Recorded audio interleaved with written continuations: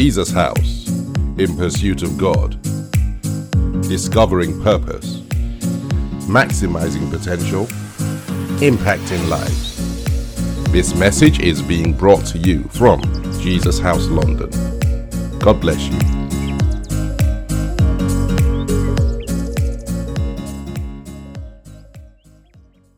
Private trader and investor. I've been trading and investing in the financial markets and been an entrepreneur for over 20 years.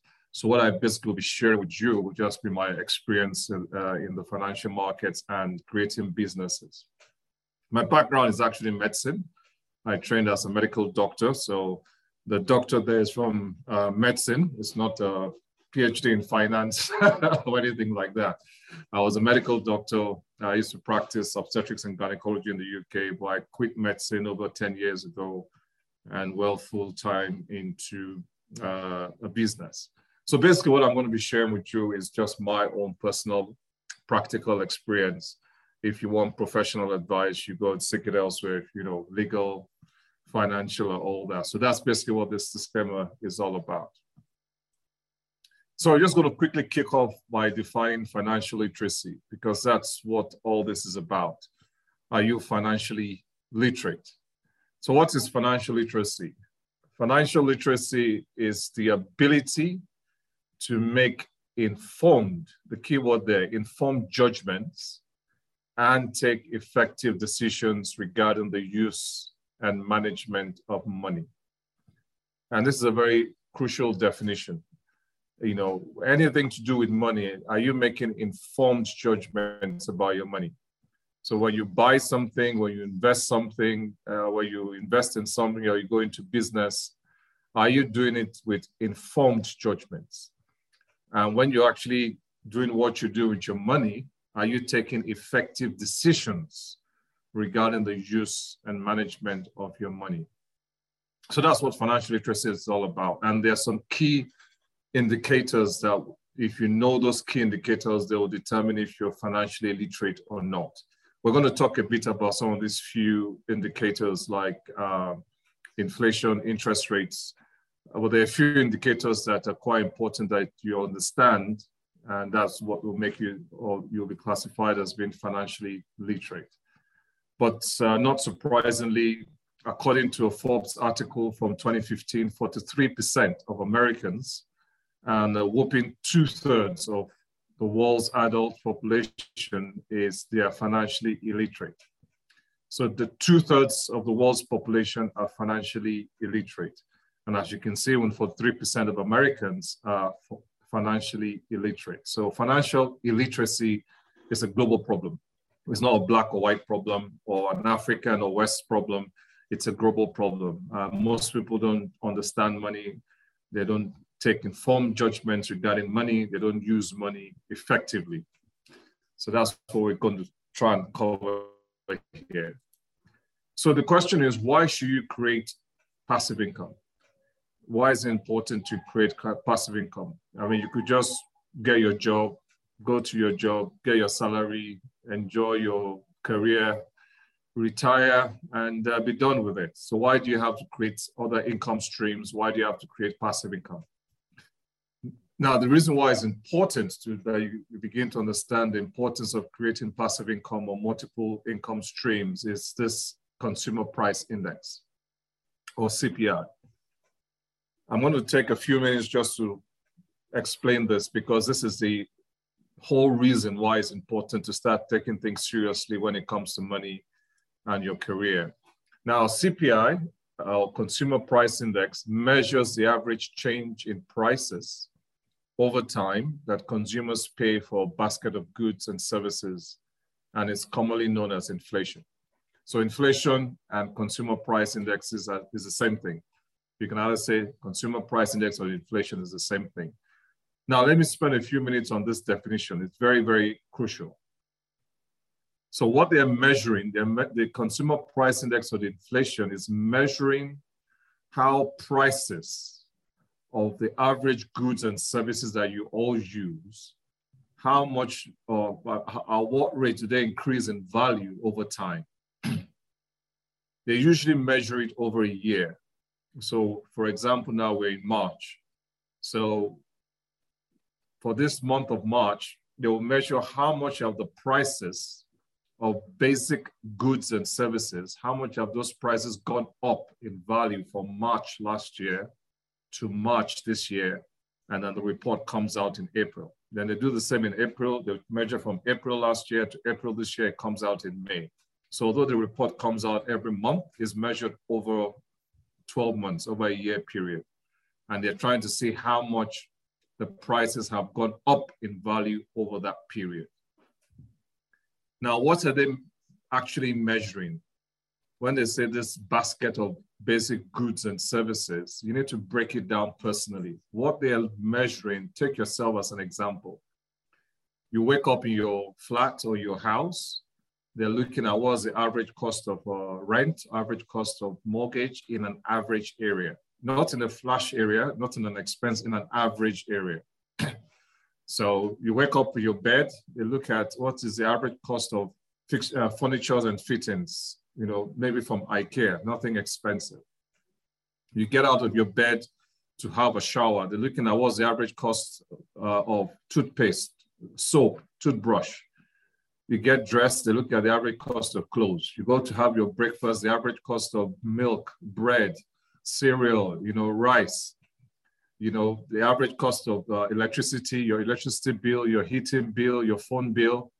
You go to work, they look at the average cost of transport, other public transport, fuel, petrol. So I think you're getting the idea. This is what they're looking at to measure inflation, just the things that you and I need to survive on a daily basis. So they're going to see how much has the value of all these things gone up over the last year. So for example, if they take all these things that you do, your toothpaste, your rice, the cost of fuel, public transport, etc., they take the average of all these prices and they say, okay, for example, they've all gone up in value by 3% over the last year. So if it's gone up 3% over the last year, that means the prices of all these things have gone up by 3% over the last year. Then logic would tell you for you just to maintain a basic lifestyle, keyword, basic lifestyle. That means you're not doing anything flashy. You're not buying designer clothes, designer this, designer that. Just the basic, you're just having your cereal and going to work.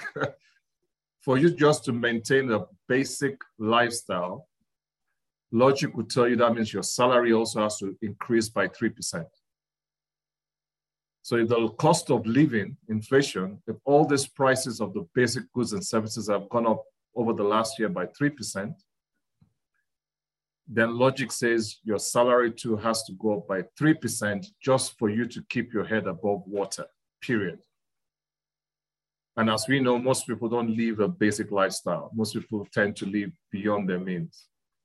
And again, most people don't have regular pay increase in their jobs. In fact, in some jobs, the pay has been frozen or cut. But that doesn't stop the rate of cost of living going up and up. And then you can now imagine if the cost of living is rising every year and your salary is not rising at the same level or better, then you can see you're heading towards poverty, you're heading towards lack when you retire.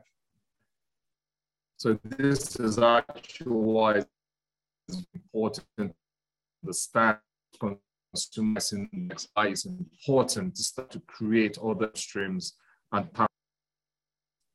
So I'm just going to show you some figures quickly, some latest consumer price figures. So we'll start with UK, since this is organized by Jesus House Kingdom Treasurers. We'll start from your country. So you can see here in the UK, the cost of living has gone up by 5% over the last year. So if your salary is not going up by 5.5%, you're not really making money. If your investments are not going up by 5.5% a year, you're not making money. If your business is not returning more than 5.5% a year, you're not making money. So you can see why it's important to understand inflation and consumer price index. And you can now see why financial literacy is good. And this is one of the indicators that they use to determine if you're financially literate. is to see if you understand consumer price index. And you can now see this the relation of and the importance of that to you personally. Because with you personally, you now know if inflation in UK is 5.5%, those in the UK, you can now see the importance to you personally if you're with inflation being at 5.5%. This was what it was the previous month. So you can see it's going up. It's gone from 5.4 to 5.5. So if the cost of living has gone up by 5.5%, has your salary gone up by 5.5% in the UK? If your salary hasn't gone up by 5.5%, then what are you doing about it? This is why it's important to start creating other income streams that can help you, beat inflation. Same thing with your investments. If you have money in your savings account, are you getting 5.5% interest or more on your savings account? If you're invested in something, are you getting 5.5% or more? So you can see, so once you know the inflation, you now know what your salary increase should be more than that. Your MBA gives you like a benchmark. And that's why it's important to understand it and to be aware of what's going on with inflation figures. And this is released publicly once a month. So I'll just quickly go through other countries. In Germany, you can see it's 5.1%. In the Euro area, it's 2.7%. In America, it's 7.9%. So if you're in America and your salary, your investments are not more than 7.9% a year, you're not making money. In Canada, it's 5.7%. In Nigeria, it's 15.7%. So you can see the inflation really gives you a really idea of what's going on. So wherever you're based, whichever country you're at, if your income, if your salary investments are below inflation, you're going to struggle. You're going to lack. And hence the importance of beginning to think about creating different income streams. So this is just a chart showing the effects of inflation. You can see this is the price of coffee over time. So you can see in 1970, a cup of coffee was 25 cents. In 2019, is now $1.59. So it just shows you the effect of inflation, the cost of living going up. And if your investments, your salary stays the same, you'll be struggling even to buy a cup of coffee. And that's just a cartoon character showing, again, the effects of consumer price index, where he went shopping and by the time he got to pay for his shopping, the prices have gone up. So what do you mean prices have gone up since I got in line? So inflation is very, very important and the biggest reason why one has to take seriously about creating other income streams and creating passive income. This is again just to highlight to you the importance of consumer price index. You all know the Church of England. With the Church of England, you think they're just there in their robes, not doing anything. But even the Church of England, they're financially literate. The Church of England has a £9.2 billion investment fund. And not only do they have a £9.2 billion investment fund, but they know that they need to beat inflation with their investment returns, because they know you giving them 2% return or 1% return is rubbish. They know their returns have to be more than inflation. So you can see their investment objective is to generate a return of inflation plus 4%. And they've achieved this over the last 20 years. So you can see when the Church of England knows that whatever investment they do, they say they want to be at least 4% more than inflation. So for example, now we said the inflation in UK is 5.5%. That means their target would be 9.5% with their fund. They want to beat inflation plus 4%. So you can see this is, even the Church of England, they have to be financially literate and understand money, understand inflation, and understand the importance of getting good return on their investment that is better than inflation. So interest rates is another one that you need to know. The rates at what you pay for borrowing money, the bank pay you for saving money with them. Although they're very crafty the way they define it, because the simple definition for interest rates just means the cost of borrowing money. So interest rates just simply means the cost of borrowing money. The question is, who is borrowing money from whom? So like they say, if you take a loan from the bank, like a mortgage or personal loan, the interest you pay is the cost of you borrowing money from the bank for your personal loan or for mortgage. Now, when the bank takes money from you in terms of a savings account, they are borrowing money from you. And they pay you like 0.5% in the UK or less for borrowing money from you. And that's what you need to understand. So when you open a savings account, you are literally just borrowing the bank money and they pay you an interest. And it's usually a pittance. It's usually like 0.something%. They pay you with your savings account when inflation is 5.5%. So again, this is why it's important to understand interest rates. So Bank of England, for example, the interest rate is 0.5%.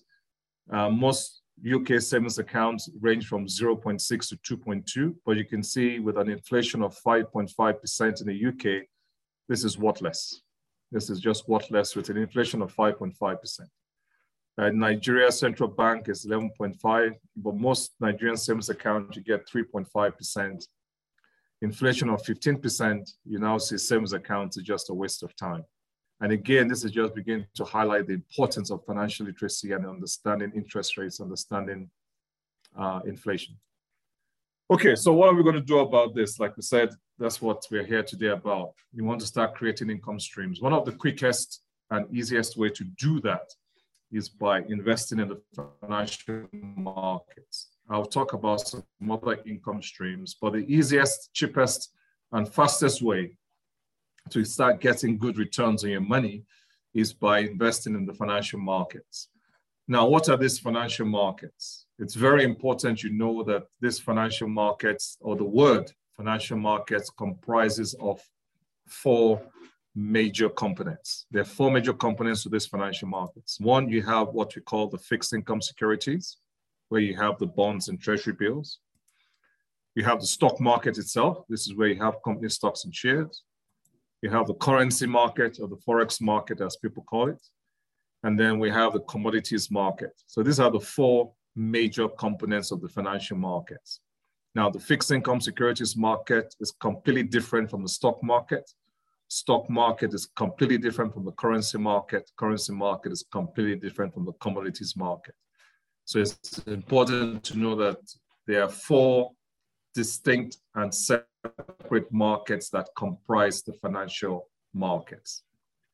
Now, the other reason why it's important for you to understand this and separate these four markets is when it comes to investment risk. Now, this is a quote from Warren Buffett where it says, risk comes from not knowing what you're doing. I'm sure you've all heard about horror stories of people losing money, invest in the financial markets, invest in the stock market. And it's largely because most people do it without informed judgments. And like he says, risk comes from not knowing what you're doing. Like I said, I used to be a medical doctor. I used to be a gynecologist. So I was trained to do operations, hysterectomies, cesarean sections. So when I do that, it's not a risk. But if you're not a trained gynecologist and you want to operate on a lady, that is a huge risk because you don't know what you're doing. I've never flown a plane in my life. I've never had flying lessons. So if I decide to fly a commercial jet, that's a huge risk because I don't know what I'm doing.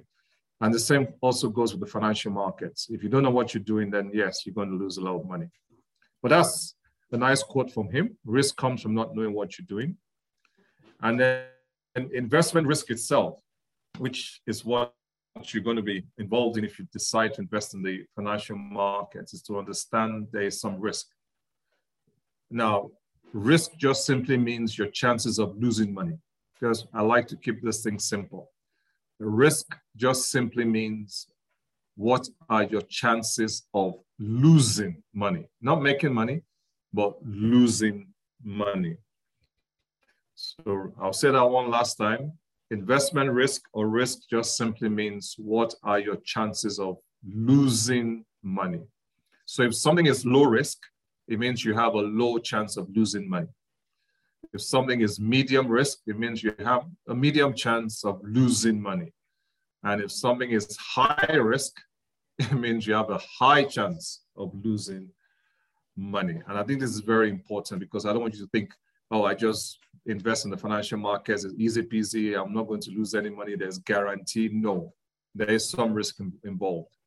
But as you can see from the consumer price index and inflation, doing nothing is also a huge risk. Doing nothing is a huge risk if you see the cost of living, the rate of inflation. So if you do nothing, it's really not an option, doing nothing. You're guaranteed not to make any money. So let's start with low risk. So like I said, low risk means low chance of you losing money. So if you're scared of losing money, you don't want to lose a penny, you don't have a high risk appetite, then the best market to invest in is the fixed income securities market, where you can buy bonds or treasury bills. That is the only aspect of the financial market that gives you low risk. I'll repeat that. The only part of the financial markets that gives you low risk, meaning low chance of you losing money, is the fixed income securities market, meaning buying bonds and treasury bills. That's the only one. And as you can see, the returns are terrible. In the UK, you get like 1% a year with an inflation of 5.5%. In Nigeria, you get 8% a year with an inflation of 15%. So you can see this unfortunately doesn't cut it. But unfortunately, this is the only one that gives you low risk. So unfortunately, if you want to invest in any other part of the financial markets, the risk goes up, meaning there's some chance of you losing money. So when it comes to medium risk, so if you don't mind taking some risk, but not too much, medium, not too much risk, then the best markets to invest in is long-term. The key word there is long-term investment in the stock market. So the stock market is the best market to invest in long-term, and it gives you medium risk. Again, medium risk doesn't say no risk. Medium risk means there is some chance you could lose money. So I'll keep emphasizing that, but it's medium and it can be managed if you know what you're doing and you take it seriously. And as you can see, despite the COVID crisis, the madness from last year, the US stock market still returned 27% by the end of December last year. 27%. So you can see that's well above inflation, Despite all the chaos in the world and the turmoil in the world, you still get a return of 27% from the US stock market. And then finally, you have high risk. And high risk means exactly what it says. It means high chance of you losing money. High chance of you losing money. So if you don't have a high risk appetite, you're not ready to lose money, then you don't go to trading. That's where trading comes in. So that's where trading the Forex market, commodities, cryptocurrencies, they come into this, so it's high risk. So yes, you can get 100% return a year, but you can also lose all your money.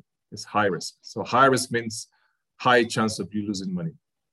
And I think this is very important. And this is where people get scammed and get duped, is because most people are looking for the Holy Grail, which means they're looking for something that will give them 100% return with no risk. It does not exist. I'll repeat that. If you're looking for something that will give you 100% return with zero risk, it does not exist.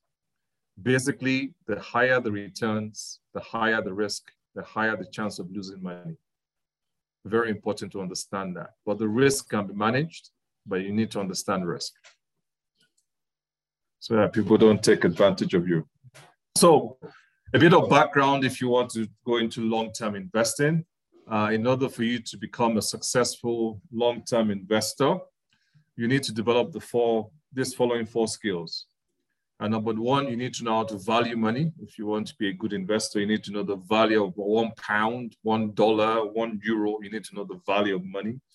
You need to know how to control money, because if you don't control money, you won't have any money to save. And when you save money, you need to put it aside so that you can then finally invest that money. So you have to have these four crucial skills: how to value money, how to control money, how to save money, and how to invest money. Other skills you can develop is how to make money, which is where small businesses come in, trading, how to make money now, how to shield it. You need to know how to protect your income and protect your assets. And finally, how to share it. And, giving to those who are less fortunate than you and helping out in the general community. So I'm just going to give you a quick insight on how to value money, or the value of money. So which do you prefer? Do you want me to give you £1,000 every day for 30 days? Or do you want me to give you £1,000 every day for 30 days?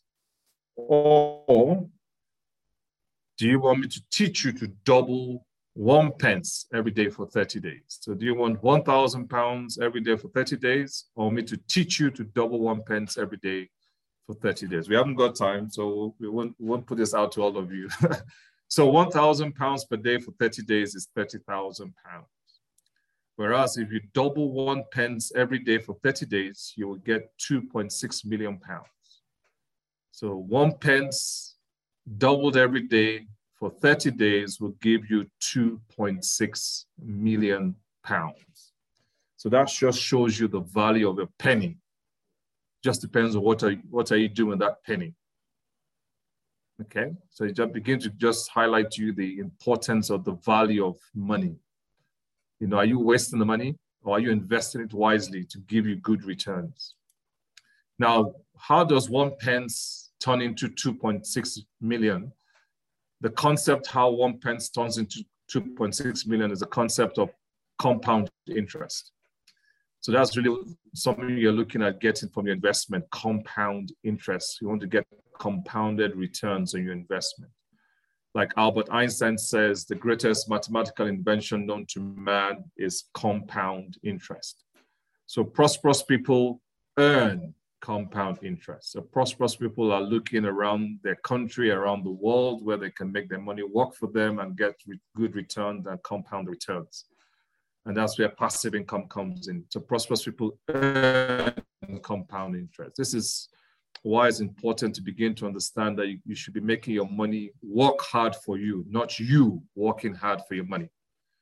You should not be working hard for your money. Your money should be working hard for you. And the beauty about making your money work hard for you is because the money doesn't take sick leave. Money doesn't go on holiday. There are no labor laws against money. You can work your money to death. So you can work your money 24/7. And that's what you should be beginning to think about doing. What are you doing every pound or every cent or every dollar you have? And that's what prosperous people do. They're making sure that their money is working for them and earning compound interest. Whereas poor people pay compound interest. And of course, the most common way you pay compound interest is from personal loans, credit card debts. So you need to be very careful. What are you taking a loan out for? What are you paying this debt for? You shouldn't be paying compound interest on material things that are not going to give you any value in the future. And so that's where you need to begin to orientate the way you look at money and how you manage money. This is another quote from Warren Buffett where he says, wealth has come from a combination of compound interest. I'll just skip that chart. So this is just a quick chart I just want to quickly go through. It just shows you how saving £1 a day can generate you £1 million. Saving £1 a day can generate you £1 million. So basically, you invest in £30 a month. Investing £30 every month can generate you £1 million. But it depends on what you are investing in and at what annual returns you're getting.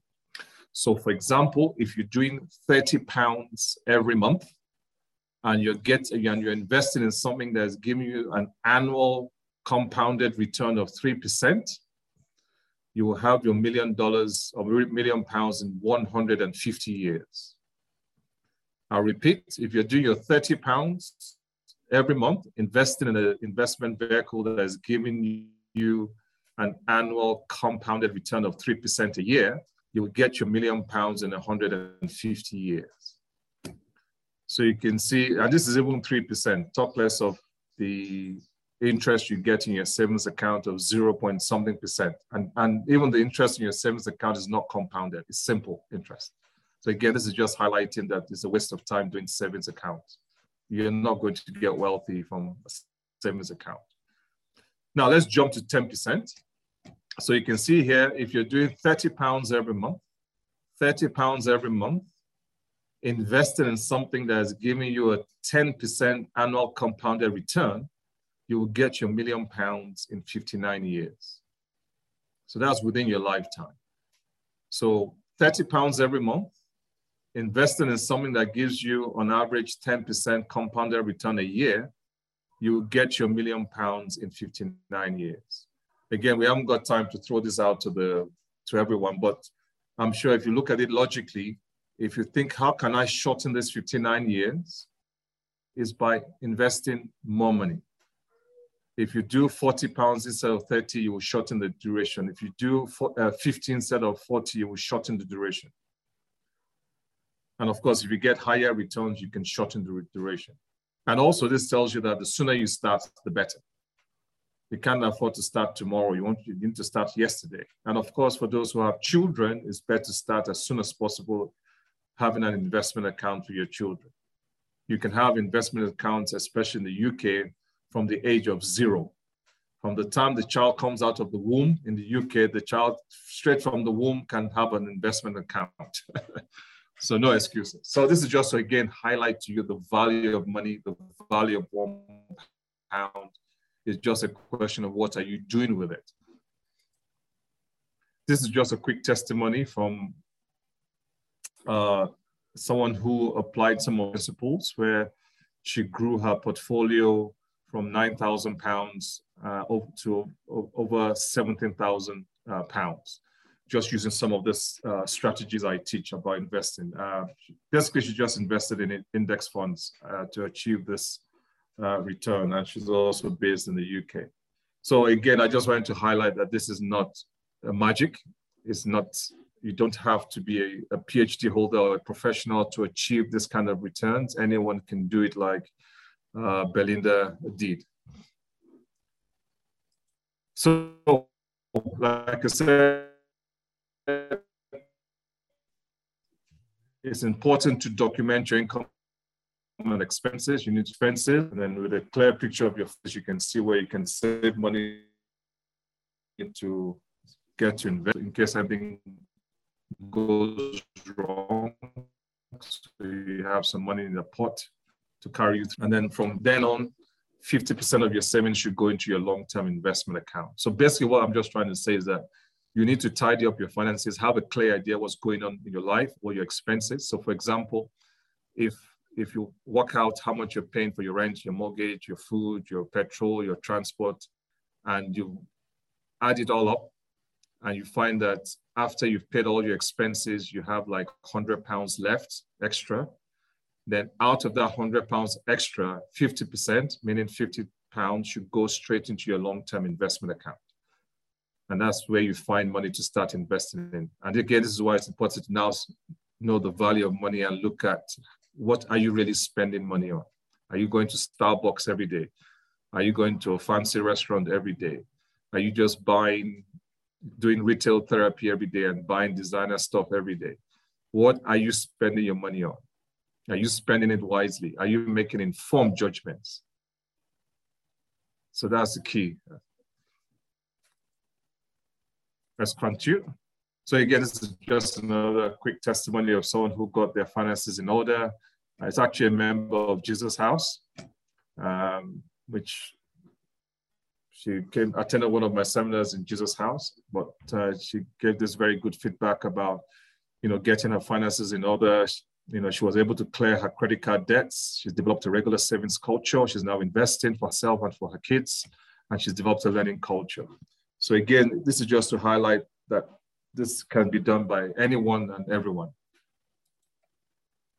So long-term investing basically allows you as the investor to benefit from wealth creation and the growth of a country's economy. That's the bottom line with investing.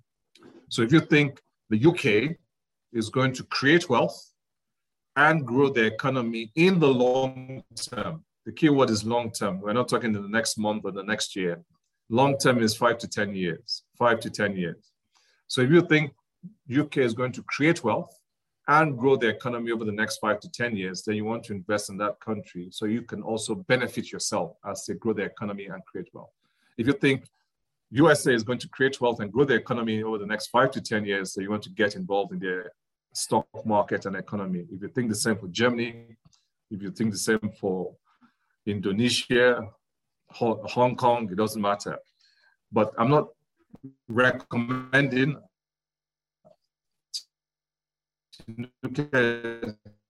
is my witness. I'm not sure you should invest in any example, but that's what long-term investing means. It just allows you as the investor to benefit from the wealth creation and the growth of the countries. Yes? Sorry, I just wanted you to repeat that because when you said I'm not recommending, you went funny. So can you just repeat that so we can Yeah, like I said, this is a teaching exercise. So I'm not here saying go and invest in UK, go and invest in USA. I'm just giving you we're giving you some information and education. I'm using those countries as an example, just to elaborate on what I'm explaining. So for example, again, I am based in Rwanda, but I am still benefiting from the wealth creation in UK. I'm benefiting from the wealth creation in USA. I'm benefiting from the wealth creation in Asia and Europe, but I'm not based in those countries. So basically, that's what investing allows you to do to benefit as those countries are creating wealth and growing their economy. Now, to do this, you need to get involved in the stock market of that country that you think is going to create wealth and grow the economy. And there are various ways you can do that. You can invest in stocks and shares, but you don't need to know everything about this passive financial instruments, just the important basics. So the basics, which again, like I said, this is not the forum to go through it in detail, but the basics of long-term investing is that you need to do what we call a filtering process. You need to filter and decide what stocks you're going to buy, what bonds you're going to buy, what mutual funds you're going to buy, what index funds you're going to buy, what ETFs you're going to buy. All this can take me a couple of hours just to explain each of them because, again, this is quite a detailed topic, but we'll tell you where you can get further information towards the end.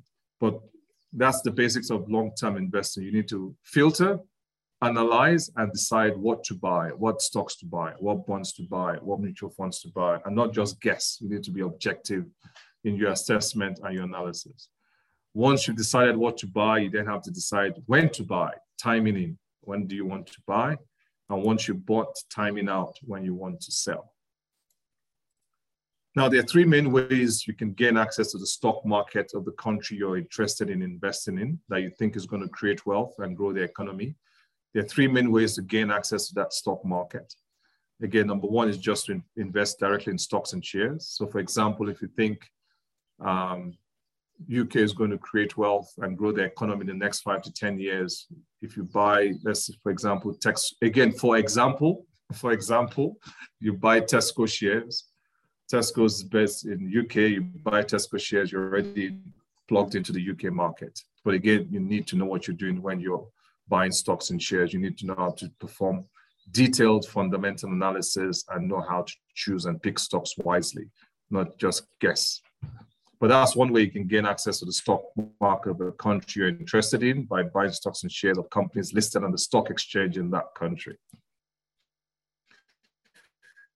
If you don't have the knowledge of how to choose stock, you can invest in mutual funds. Basically, mutual funds is just somebody making the investment decisions on your behalf. That's basically what the investment mutual fund is. So a mutual fund, one puts money there, invest their money, and then they do the willing and dealing. They decide what and sell.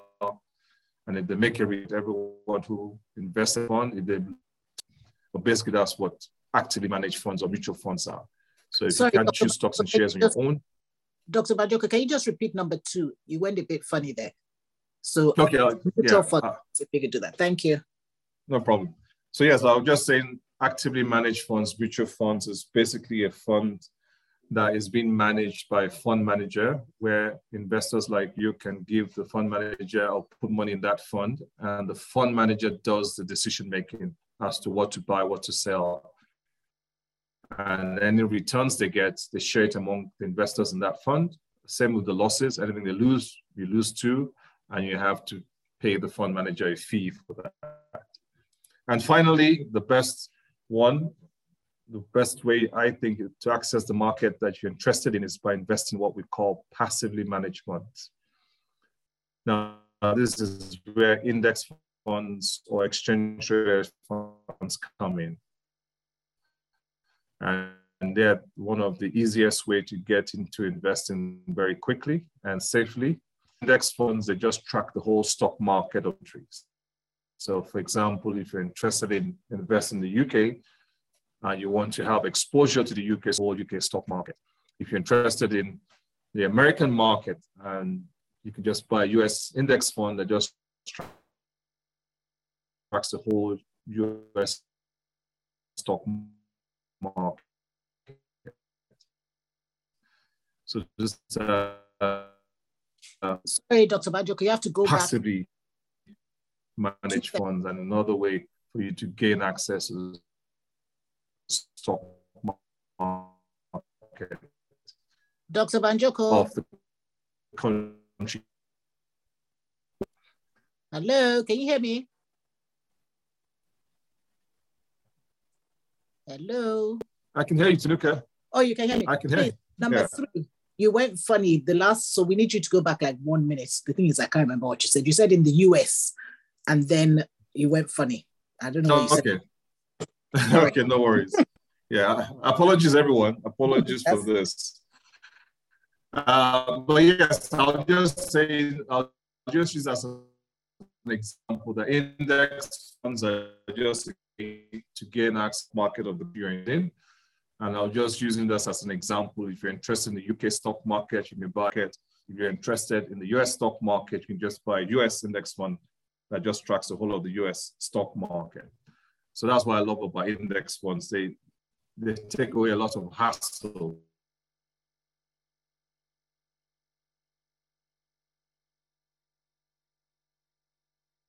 Of you deciding what to do once you've chosen the country ETF, that market. Tanuka? Yes, sorry. So I'm just going to repeat what you said. I think you said that's what you like about index funds because it takes away the hassle. Is that what you said in your last sentence? Yes, that's what I said. Okay, all right. Thank you. Go on. Okay. Now I'm just going to rush through this quickly. This is just for the benefit of you guys in the UK. If you want to do your investment, I'm not going to go through this in detail because I want to cover everything on the slide before the 1 hour is up. So it's just for you to be aware that there are investment vehicles that you can use to invest in a tax efficient way, especially those of you in the UK. So for example, the ISA account, which adults from adults from the age of 18 can open a standard ISA, which any profit you make in your ISA investment account is tax-free. So that's a good one for you to know. You can put your investments in an ISA, and you can withdraw your funds anytime. There's also what we call a junior ISA. So like I told you, everyone from this can have an account. So you're from the age of 18, but funds are not accessible till they're 18 years old.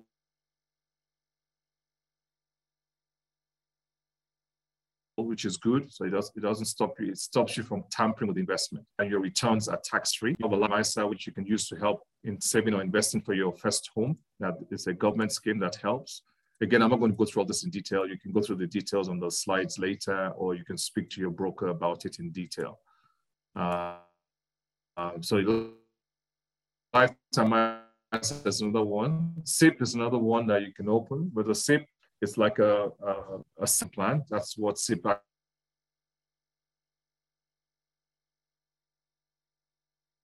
actually stands for, self-invested pension plan. There's also another tax-efficient way you can invest in the UK. Account, whatever you count, 5%. So 1,800, all that. You're eligible to open that account, again, if you're in the UK from the age of 0 to 75.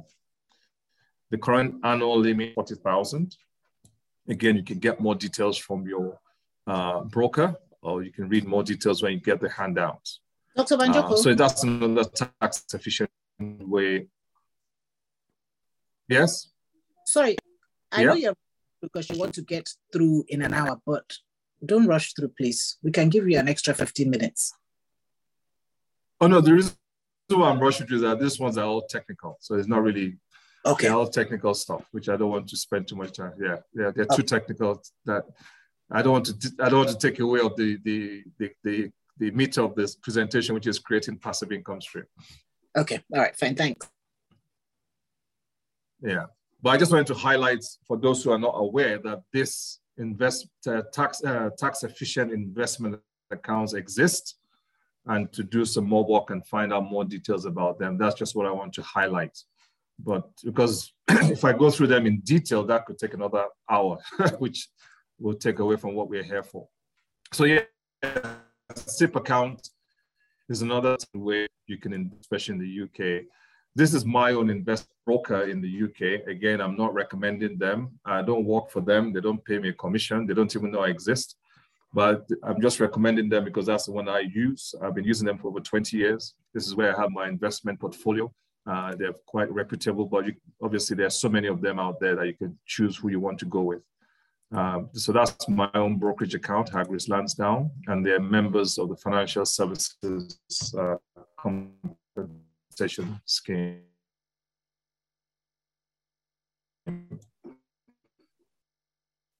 Okay. So this is another quote: you will walk until you die. And I think none of us want to do that.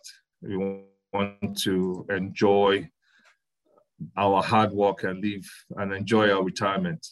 Again, the importance of creating passive income streams. So I'm just going to quickly go, and this is why I want to get to this slide. Apart from investing, like I said, investing is a very good way because, for example, to buy an index fund, the minimum amount is like £25 a month. To buy stocks and shares, again, is what you can afford. So that's why I love the financial markets. The entry level is low. From as little as £25 a month, you can be investing in index funds and start getting good returns on your money. So that's why I love the financial markets, love investing. And again, you can do it all from your laptop. You know, it's all online. You don't need to go anywhere. And that's why I love it. But again, it's not the only way you can create passive income streams. You can create other multiple streams of income. Of course, we all know about real estate.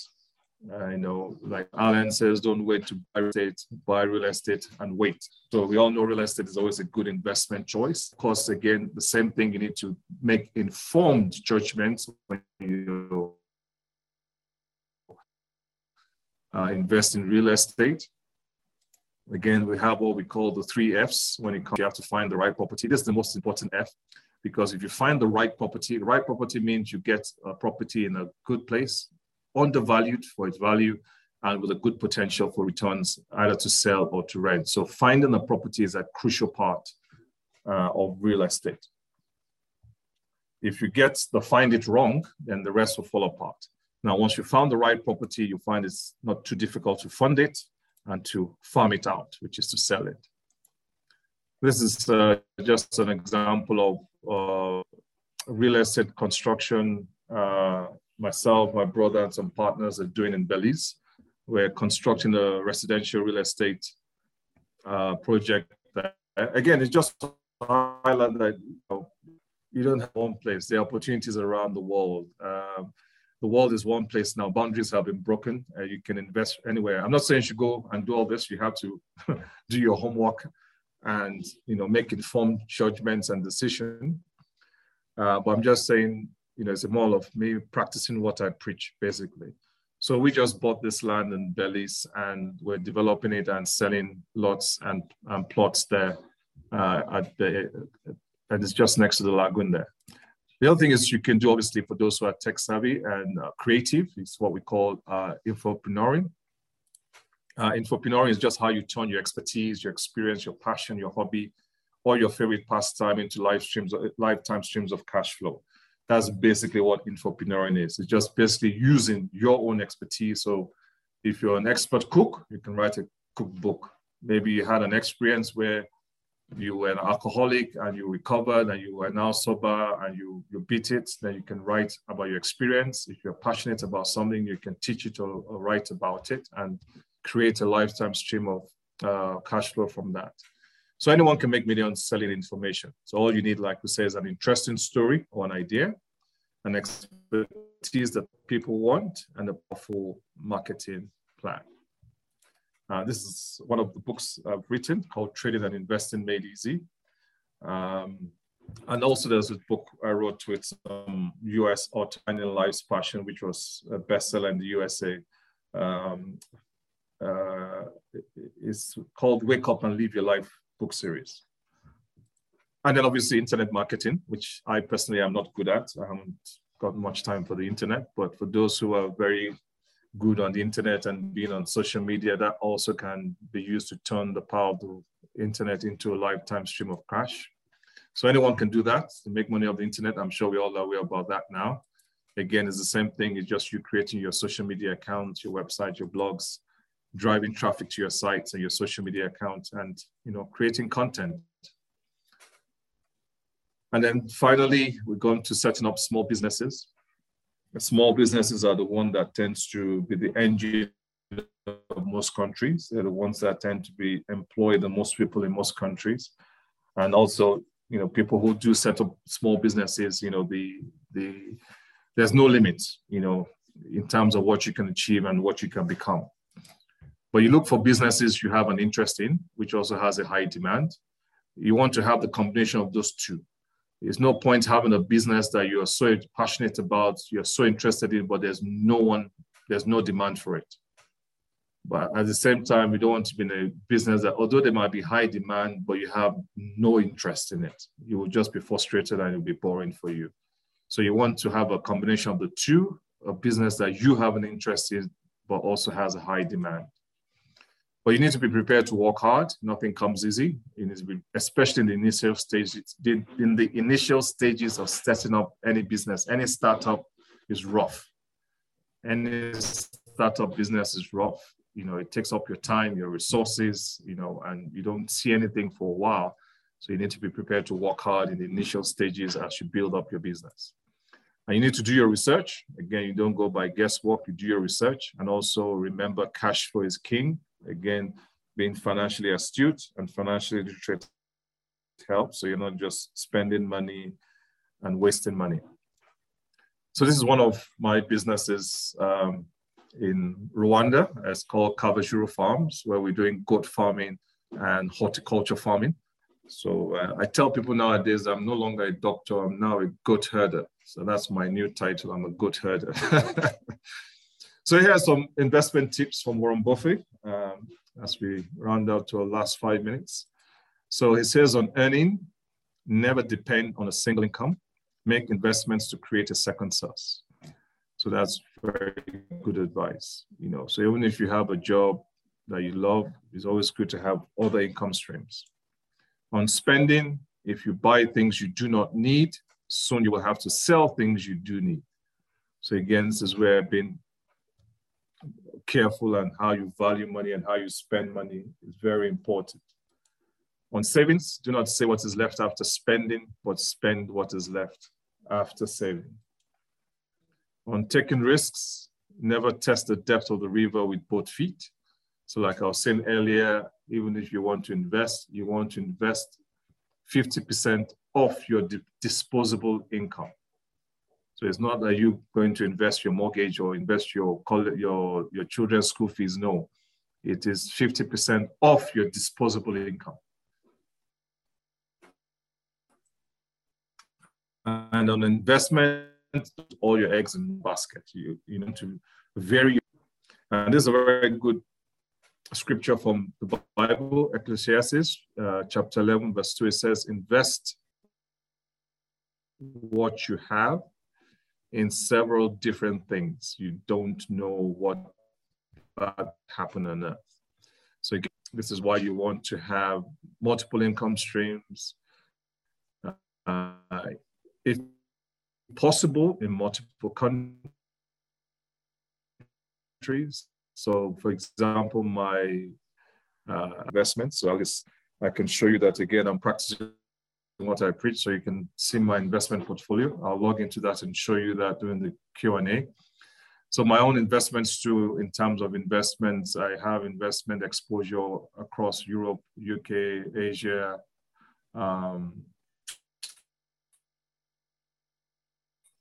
Africa, and UK. And then you can see also with my real estate and small businesses there in different countries. So you always want to diversify investments if possible. So that's just a podcast I have, which you can listen to it for free. The details there on the handout. I also have a digitized online investing seminar that you can gain access to if you're interested in learning in more detail how to analyze the market and make wise decisions in terms of investing. So you can get details on the website there, nextgenflxcommunity.com. And that's our social media handle. Okay, Tinu. Oh, thank you very much. Thank you, thank you, thank you. We've got lots and lots of questions, so I hope you're ready to back up everything you've said, because there's yes. A few. Well, let me see. Let me actually see if I can log into my investment account, so I can quickly show that. But you can be talking whilst you're doing that. I'm going to keep my camera off because of bandwidth. But whilst you're doing that, I will start by asking you questions. So the first question is, what's the updated rate of inflation in Rwanda? Good question. I think Rwanda is about 5%. I think. I haven't checked Rwanda for a while, but the reason why I haven't checked is because, again, I'm glad this has been recorded, and I'm glad Tinu is there because, like I said, I'm not making any recommendations. Now, the reason why I haven't checked is because I know Rwanda's inflation has always been below 5 over the last 10 years. And their bond rates, if you buy Rwandan bonds, is about 13% return. So it makes sense to buy bonds in Rwanda, which I've done, because the return on the Rwandan government bond is 13%. The inflation is like less than 5%. So that makes sense. But again, I'm not recommending it. I'm just saying that's what I did. Okay, great. Thank you. Next question. When you were talking about the CPI figure, the figure that you used for the UK was dated in February, but all the other figures were March. Someone noted this and wanted to know why. Oh, no, I just haven't seen the one for March yet. Okay, all right. So there was nothing sinister about that. No. Okay, No. Just checking. Okay. If you're just starting, say you only have £10 a month to spare, what would you advise to do with it? Should we save it to a certain amount and then invest, or should we start investing with the £10? And if we start investing, what is a suggested investment to start with? That's like 4 questions in one. Should I go through them one by one? Yeah. No, that's okay. Because that's an easy but difficult question. Now, easy in the sense that the minimum, like I said earlier. Okay, let me go back a bit. The best and easiest investment to do is like I said earlier, is index funds. So that's the one I confidently advise people to invest in, is index funds. And of course, you can just choose countries like UK and USA, because everyone knows UK and USA will do well in the next 5 or 10. Although with this situation in Russia and Ukraine, you never know. But by and large, we think USA and UK will do well in the next 5 to 10 years. So buying an index fund that will track the UK and USA is a relatively safe bet, but don't forget about medium risk. There's still some risk involved. So usually during my seminars, that's one I advise people to invest in. But obviously I haven't taught them in detail what index funds are and how to assess index funds. So index funds are the best ones to start with, because like I said, it just gives you exposure to the whole market. And like I said also, sorry? Do you start with £10, or would she have to build that up to £25? Because I know you said something about £10. Exactly. So that's what I was coming up to. So that's where you have to build up to £25 a month, because yes, the minimum is £25 a month. So you can save up to it. Okay, fantastic. So I just saw a question that's related to that just came up. Where was it? Oh, okay, I don't want to get lost, so I'll find it later. Do you recommend drop shipping as a way of starting a small business? Well, it's not something I have done, so I can always speak confidently about things I have done personally. But I know people who've done drop shipping. But again, it goes back to what I said at the beginning about financial literacy. Now, whatever you do, make sure you get informed first. So informed judgments is the key. So know everything you can about drop shipping. Talk to people who've done drop shipping. Anything. Doesn't matter whether it's you're opening a fashion or restaurant. Whatever you're doing, make sure you're doing it with knowledge and research and speaking to people who've done it so that you're going in with your eyes open with knowledge of what you're doing. I think that's general advice I'll give to any business that you want to do, whether it be drop shipping or anything else. Okay, can I just say we can now see username, date of birth. So please know how you're going to do your stuff when you're logging in. But that's just by the way. Back to that index. If I said to you, I've got 25 quid, I want to go and start buying index, I want to buy index funds. What do I do? You need to buy, you need to open a brokerage account. Okay. That's why I recommend. Hargreaves Lansdown, is that like a brokerage account?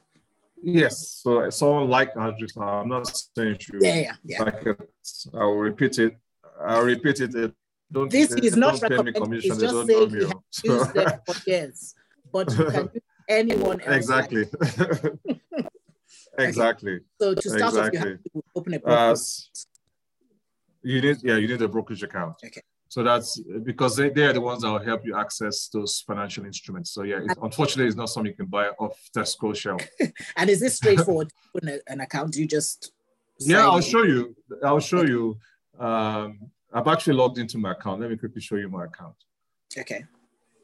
You've logged in. We didn't see that. Yeah. Oh. I told you not to worry. I was looking out as well. No. Let me just increase the font a bit so it's a bit big so you can see. Okay. So we can't see. I'm still adjusting some things. I want to make sure nothing sensitive is shown before I show you. Fantastic. Okay, right. So this is my investment account. I have two accounts with Lanza. I have an ICE account and a SIP account. This is one of them, the SIP. So you can see I have different stocks bought. I have index funds. You can see the index UK, index USA. You can see my USA's return 13%. UK is 10.2%. So basically, from the presentation, I was showing you about compounded return with 10% a year. So I'm showing you that the 10% a year you can easily get with index funds. Of course, with stocks and shares, you can see Ashtead here is up 225%. But you can see there's some risk involved. You can see this is down 9%. So again, that's why I've said there's some risk involved. This is down 2%. This Glencore is up 300%. This is down 1%. It just goes on and on. So yeah, I do have a very extensive portfolio. And this is where I was saying the diversification helps. There's also a limit of risk. I'm always scared to show people this because they think, okay, they'll just start buying and get the same results as me. No, there's some homework you need to do. You need to have knowledge of the markets, knowledge of fundamental analysis, when to buy, when not to buy, how to assess this properly. Like I said, you can get details from the digitized courses I have online that you can join. But yeah, I just wanted to show you that this is what I do. And most of these stocks are from different countries and different continents and so on and so forth. Anyway, so yeah, just show you that. A million questions, so I'm going to stop you there, please, because we have plenty of questions to go through, and I would like us to reach them all if we can. Okay, property investment. I think you touched on this. The question is, what about property investment? But I think you touched on that, saying that's something that we shouldn't wait to do. We should buy and wait. That's what you said. Yes, but it's also going through the 3 Fs: find it, fund it, farm it. So it's making sure you buy the right property, because real estate always hinges on, did you buy the right property? If you buy the wrong property, you're in trouble. Wrong property being in that you buy a property that nobody wants, that you can't rent out, you can't sell it, and you probably paid more than you should have paid for it. So yeah, that's the key. It's making sure you find the right property. Right property. Fantastic. Okay.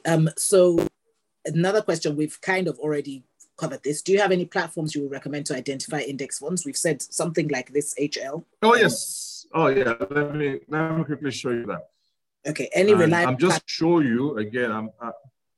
Again, Tinu is my witness. I'm not recommending it. I'm just showing you. I am your witness. So, and the reason why I like Hargreaves Lansdown, number one, is that their website is free. You don't have to be a client of theirs to use their website. They have a lot of information there. So, like I said, if you go to Stocks and Shares ISA, you can just click on it and read everything about Stocks and Shares ISA. That's why I said I didn't want to go through it in detail during the presentation and waste time, because this is readily available information online. So if you just go there, you can see services, click on Stocks and Shares to find out information, click on Lifetime to find out information, click on Junior ISA, SIP. So you can go there and find out as much information as you all. So all this, you don't account holder them. All this information is readily available on their website for free. Just go to their website and find out more information. Hence why they want to spend too much time on that. Now, going back to index fund. So again, you can see here, it says funds. So you just click on funds. I hope my internet behaves itself. Good. And then under funds, you can just search funds. And I'll just do, again, this is just going through this thing quickly, but you can get those funds. But see, there are lots of companies that provide index funds, but let me just go Fidelity US Index. There we are. So that's Fidelity Index US. Oops. I'm sorry, I clicked on it. There you go. So you got, that's Index US. So you see, number one, it has to say index for you to know it's an index fund, and it's saying which country is tracking the US. So that's index tracking the US. And you can see this is the returns over the last 5 years. Yeah. So in the last 5 years, in the years to 18, it returned 3%, 18 to 19, 10. During the COVID year, 19 to 20, -4. But afterwards, it jumped up 2021, 43%. 21 to 22, 19%. So you can see on the average is well over 10% on average. And the good thing about index funds, you can set it up for them to compound the returns. Okay. Okay. Can you say that in English? That's it. You can set them to compound the returns. Could you explain? Okay. All right. Basically, if you open an account with any broker, and you tell them you want to start setting up a direct debit or standing order to your account to invest in an index fund, you can also instruct them. And again, you can do all this online, but you can also call them. But you can also instruct them that as these returns are coming back into your account, for them to reinvest it in the index fund, so you can get compounded returns. All right, fantastic. Thank you. how do you analyze the best stocks and shares to invest in for long-term investment? Are there any guiding principles for choosing stocks to invest in? Yes, do proper detailed fundamental analysis. But like teaching you about fundamental analysis, that is in itself a 2-hour session, just teaching you about mental analysis on its own. But again, that's why I said, I do have a digitized online course that you can attend that goes through all that in detail. Because like I said, the cost is actually, I think, is about 18 hours. Yes, about 18 hours. And that goes through everything in detail from the basics to the end. So, I mean, basically, you do things information. We need to go and do proper, like train ourselves properly, like get proper. Yes. Exactly. So this is a taster. It gives you an idea, but if you want proper training, Dr. Bajoko does offer them. So does offer training. So we'll talk about that again towards the end. But my question is going to the goat herder, not the doctor. The goat herder, sorry. The goat herder has courses you can sign up to join. Okay. Do you always have to buy properties to invest in property investment? What if you don't have the capital strength, but you want to set up a property business or invest in property? That's what I love about the financial markets, because with the financial markets, there are financial instruments that can give you exposure to real estate. So in fact, there's what we call REITs, which is real estate investment trusts. So these REITs or real estate investment trusts specifically invest in the real estate market and real estate sector. So yes, you can still get exposure to the real estate market via the financial markets. Yeah.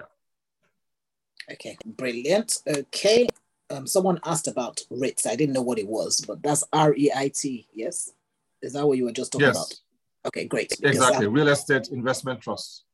Investment trust. Okay, because one of the questions says, "Can you talk about REITs?" I didn't know what that was. So I don't know. Is there anything else you want to add to the comment you just made? Well, funny enough, that's exactly what REITs are. So REITs are just real estate investment trusts. Now, the only thing is that you need to find out what that REITs is investing in. So for example, you could have a real estate investment trust that is investing in commercial buildings, or you could have one that's investing in residential buildings, or one that's investing in Europe, or one that's investing in USA. So you need to find out what exactly they're investing in, because again, this is why the crucial thing is judgments. So what exposure do you want? You want exposure in the commercial in USA, then you have to look for it that will give you that specific exposure. Okay. Whoa, okay. Let me go back to my question. My question, I mean, like these questions. Plenty. Okay, what is your view on eToro? I don't know what that is either. As in E capital T-O-R-O. It's a platform. It's an investment platform. It's an investment. Again, like I said earlier, there's so many of them these days. There's so many online brokerage platforms, eToro. So basically, eToro is just an online investment platform, period. So there's nothing special about them. They're just an online brokerage firm like Hargreaves Lansdown. They might their charges might be cheaper. They might offer, wonderful customer service. Maybe they give you a pizza when you come and visit them. But the core is that they're all the same. The core for all these brokerage accounts, they're all the same. Where they differ might be their charges, their fees, maybe their customer services. But eToro is just an online brokerage platform. Okay, fantastic. Next question. Oh my gosh. The questions are coming so fast and... Okay, how do you know who a good broker is? What do you use as parameters, measures that one can use? I guess if you do what you were talking about, if you just join one of these brokerage things, then that's good enough. Oh no, actually that's a good question. That's actually why I skipped through it. But let me quickly go back to the slide. I just skipped through it quickly, but let me go back to the slide. Because, I was recommending Hargreaves Lansdown as my broker. And I was saying that, you were not recommending. You said you've used them for many years. That's what you said. Okay, yes, that's good. Thank you for that, Tinuke. Yeah. Now, in specific relations to that question, that's a very good question. But if you want to join any broker, you want to make sure they're reputable. You need to make sure they're reputable. They have access to what you want, because you'll be surprised. Some brokers might not be able to give you index funds.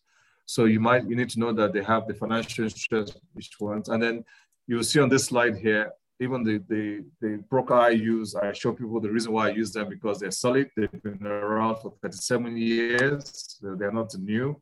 They actually floated on the London Stock Exchange. So they're actually a listed company on the London Stock Exchange. They measure it's 6 billion of assets.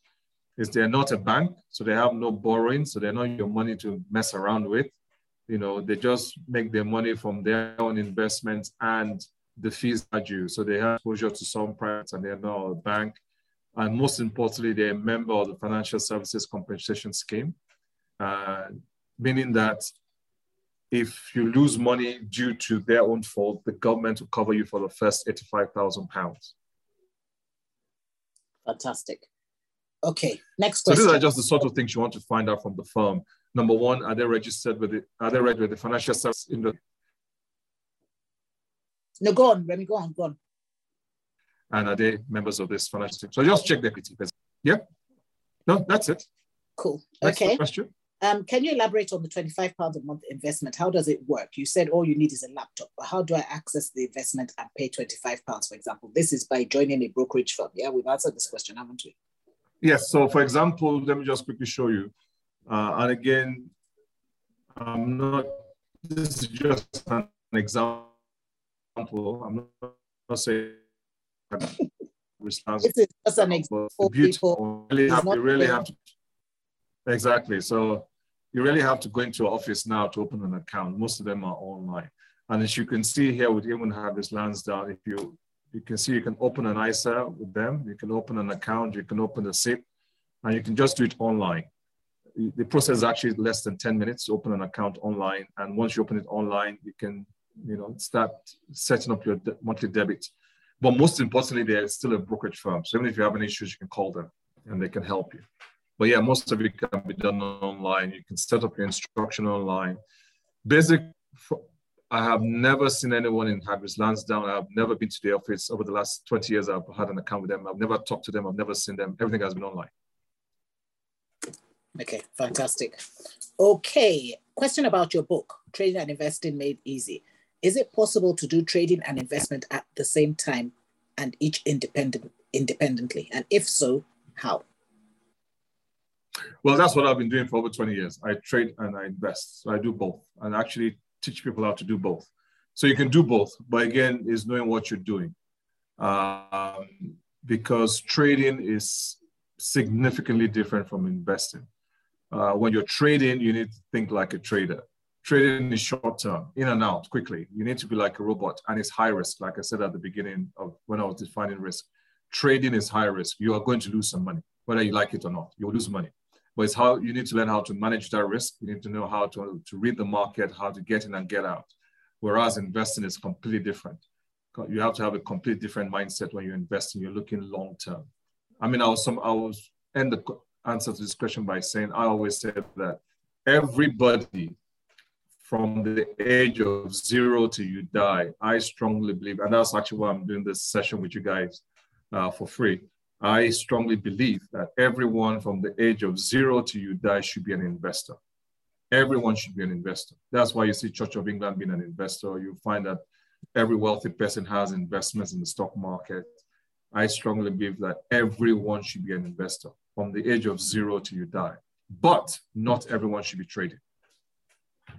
Ah, okay. And why that? Why can some people trade and others can't?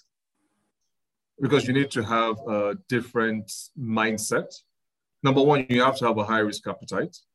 You need to have a high risk appetite. You need to be disciplined. You need to be organized. You need to be methodical. I mean, again, these are sort of things I teach in my trading seminar. So yes, you need to have a certain kind of attitude and personality and discipline to be a successful trader. Okay, all right. Thank you. Whereas with investing, you just buy your index fund, set up your standing order and forget about it. Okay. So speaking about index funds, what do people practically need to do now? So the question is, what investment funds can people purchase and how do they do this? I think we've touched on that. We've kind of answered that. Well, we haven't said which ones they should buy, but we've just said how they can do it. But you can probably elaborate on that. Can you explain the steps that people need to take to do this? Again, I think you've probably touched on that. You mentioned ISA and SIPP. The interest for both isn't great. Can you talk us through the stages so people can practically take action? Are you there? Hello? Yes, I'm here. I'm here. I mean, like I said earlier, the difficulty is that you need to do these things with informed judgments. That is really the key.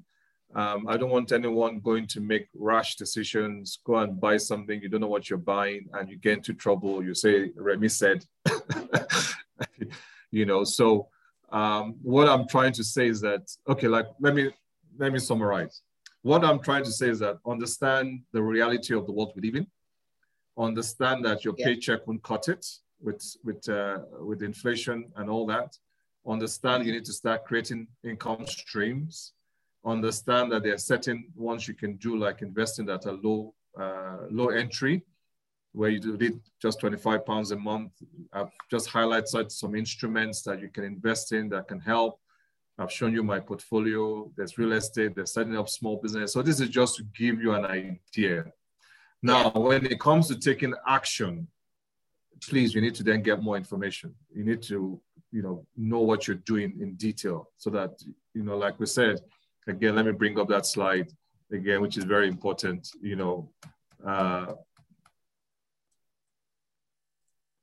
Risk comes from not knowing what you're doing. So that's the key now. I mean, I don't want to plug my seminar too much, but it would be advisable to do the seminar,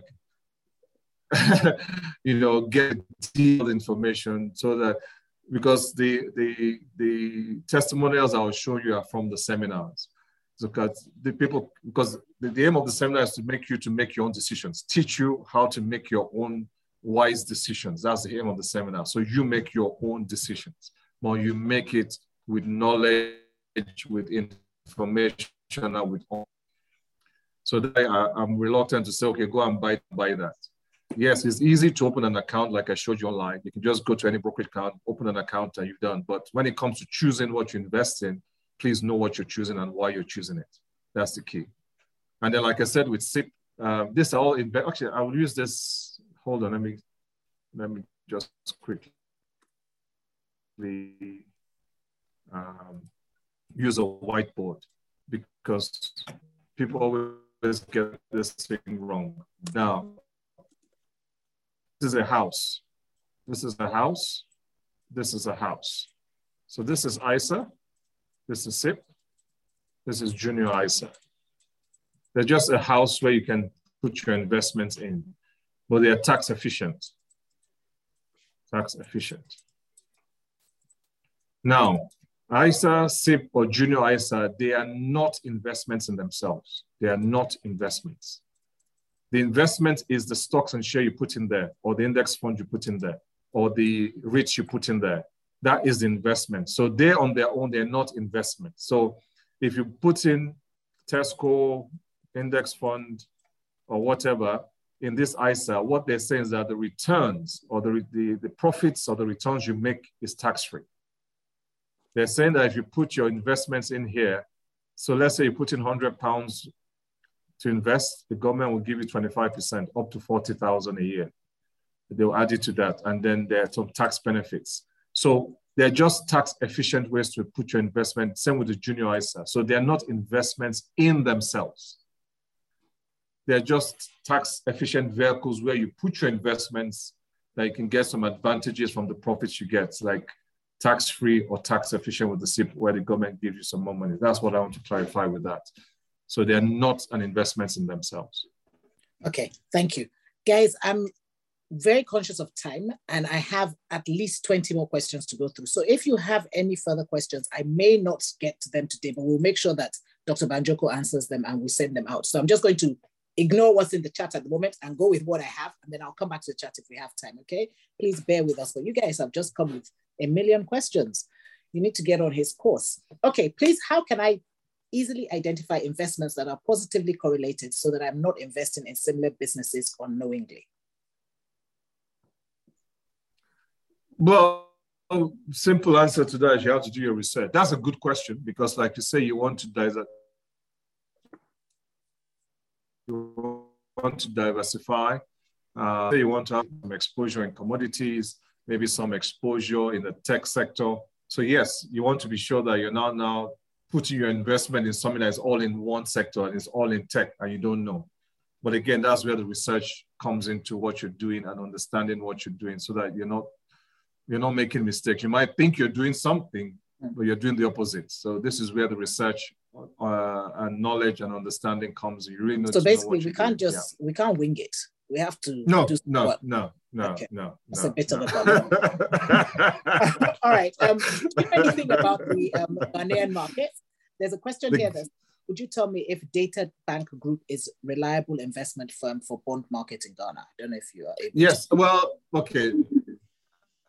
I said yes, please. Okay, let me just, I have been using Data Bank for over 20 years myself. Okay. So I'll just say I've been using them for 20 years myself. My investments in Ghana, in Data Bank, I buy treasury bills in Ghana through Data Bank.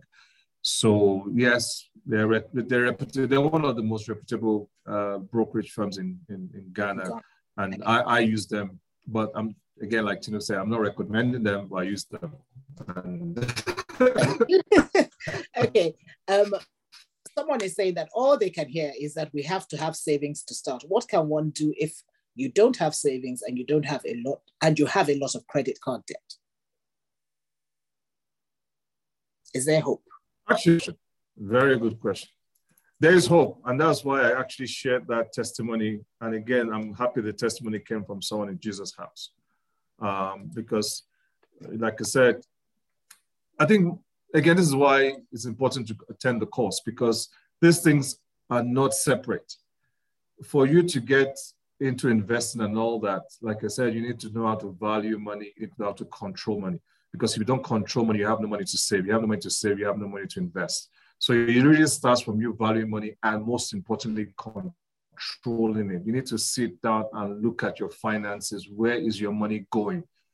And there's also what we call, what they call it. Anyway, basically, you need to sacrifice. You need to share between necessities and wants. You know, I mean, I haven't got time to share it, but I was bankrupt before. I mean, most people who know me in Jesus' house know my story. I used to be bankrupt. I lost everything I had at the beginning of my journey. I was bankrupt. I lost everything. So I had to start from zero. So I always tell people I talk from experience. So when I had to go through not eating, not buying clothes for 3 years, you have to decide what is important use of your money. What is important, you know, buying new phones, buying this. I always share people, even if you attend my course, you hear my story. I always share my story about my bankruptcy and my failures, so that when I'm harsh to you, you know I'm talking from a place that I wasn't an angel before. I was terrible with money before. I was terrible with my finances. I learned the hard way.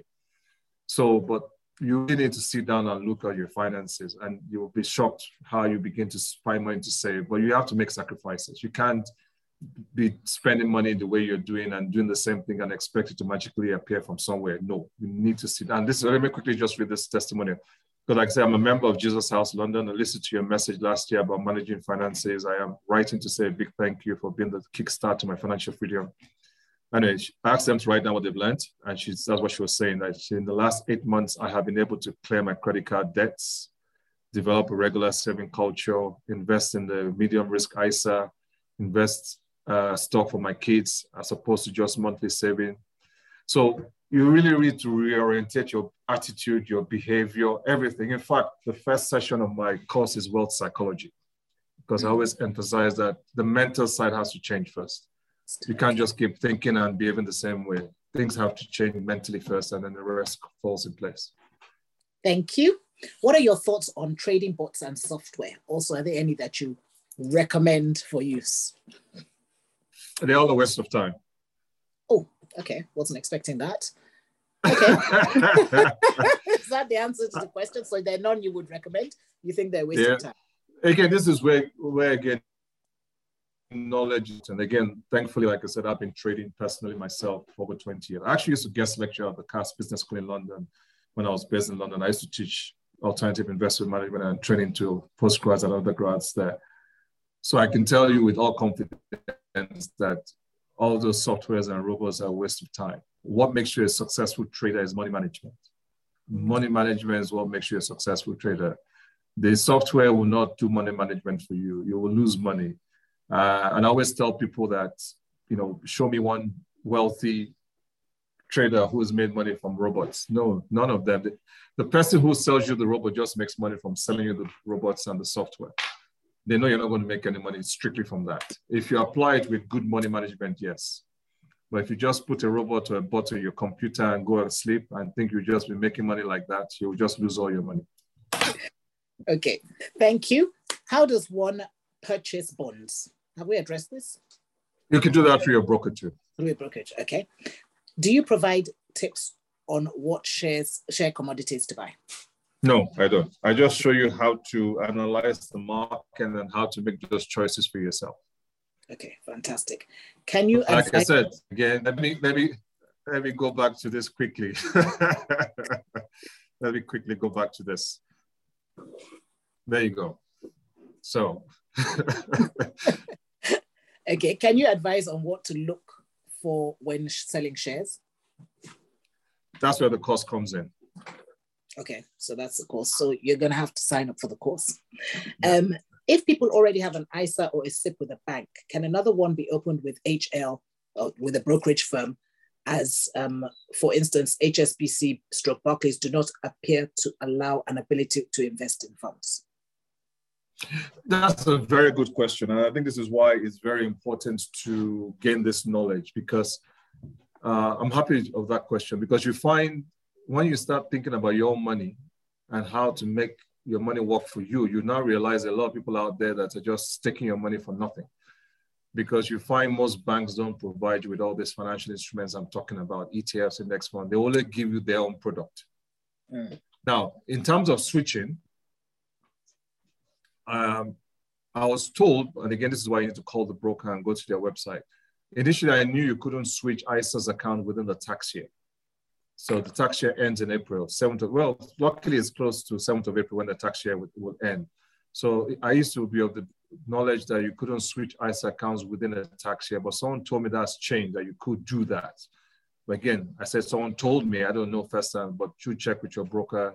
Like I said, I showed you again on Hargreaves Lansdown website. There's information on their website. You can call them and check and confirm.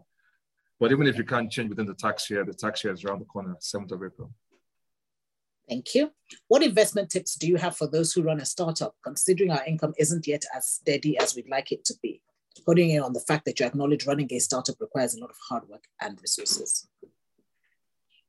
But again, this is where I say getting your finances in order are very important, because once you do get those finances in order, that answers your question as to, okay, because like I said earlier, once you've done all your finances, all your expenses, cut out all the waste, most importantly.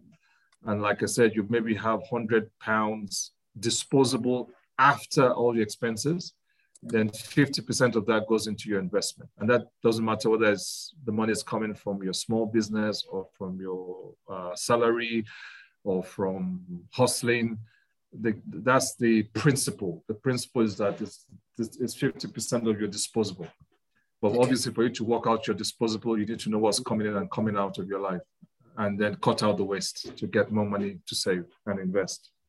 Fantastic, thank you. What are your views regarding ethical investment funds when looking at the various index funds? Which would you say are the best to invest with? Well, again, this is where knowledge is key. Ethical investment fund is exactly what it says on the thing, or the tin. It just means they're not investing in things like tobacco, alcohol, weapons, bullets. So that's all it's saying. It's ethical fund. So if you're that way inclined, you could. But again, you might not be investing in cigarettes, alcohol, and guns. But what are you investing in? You know, is it going to give me? So that's, and I'm happy you asked that question. Again, I'm sorry to keep mentioning the cost, but this is why it's important to get the knowledge so you know what questions to ask. Because you get all these fancy things branded in the financial market. They will say your multi-balanced asset fund, multi-asset fund, sexy names, and they all mean nothing. You need to go down to the core. What are you investing in? So for example, if you say you're an ethical fund and what you're investing in is a startup company in Russia at this time, that's not a very good idea. I don't care what you name the fund. You see what I mean? Yeah. The fund can have a fancy name, but if you're investing in something that doesn't make sense or you think is going to lose you money, I don't care how sexy the name is. So that's what I always kind of get people to move away from, is where is your money actually going? So it might be ethical and they're not investing in things you don't like ammunition, cigarettes, alcohol, but what are they actually investing in? Okay, fantastic, thank you. Someone wanted to know if you are a broker. No, that's the disclaimer there. No, he isn't. But they can contact you and have conversations with you, so I'm sure they will. If people wanted to purchase Rwandan bonds, what is the process? It's slightly difficult. Okay. When I say slightly difficult, again, this is where, okay, I'm not going to go into detail, but countries are divided into 3 tiers. There are three categories of countries, but obviously USA, UK are in category 1, where anyone from around the world can gain access to their stock market. But in the third category of frontier markets, it's not easy to get access to those markets. So you might actually have to open a brokerage account in that country. And to open a brokerage account in that country, they might want to see you, they might want your passport. Some of them might be okay for you to scan in it, but then you might have to transfer money with transfer fees from your country to the account there. So it might be a bit of a hassle. It technically is, you can do it technically, but yeah, it might be it might not be as straightforward. And you would definitely need to have a brokerage account here. But luckily, because I travel to all these countries, that's why I can have my investments in all these countries. I actually leave them there. I don't move them around. What is in Ghana stays in Ghana. What's in Nigeria stays in Nigeria. What's in Rwanda stays in Rwanda. Okay. What's in UK stays in UK. Okay. I often hear about long-term investments and vehicles. What strategies would you advise for us who love to travel and explore within moderation? So short-term investments alongside long-term. Do you understand that? Well, that's what I do. Again, it's just understanding. That's what it's about. I trade myself on a daily basis. I trade every day. I have a long-term investment and I have, as you saw from my portfolio, I invest in everything from stocks and shares, index funds, ETFs in different places. And I also have small businesses. I have real estate. You can do everything. So there's not a question of one over the other. Okay. It's just a question of, do you just know what you're doing? Okay. Knowledge is power, eh? Okay, what's your opinion on investing on XIFRA trading? XIFI trading. Thank God for Google. Say it again.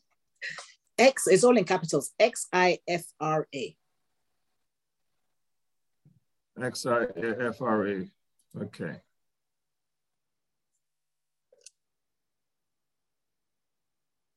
Usually, this is the thing about the financial market, is that you have number one, I don't know them, but you can always quickly tell from their website what they're into, whether they are providing a platform or softwares. I think they're providing softwares. Okay. So anyway, I'm not going to talk about XIFRA. I'm just going to talk in general.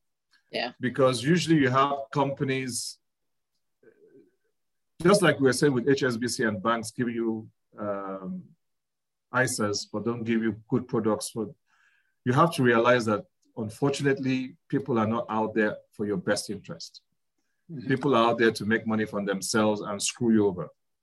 So you have to be careful, because you have companies, they're there to sell softwares to you, and that's it.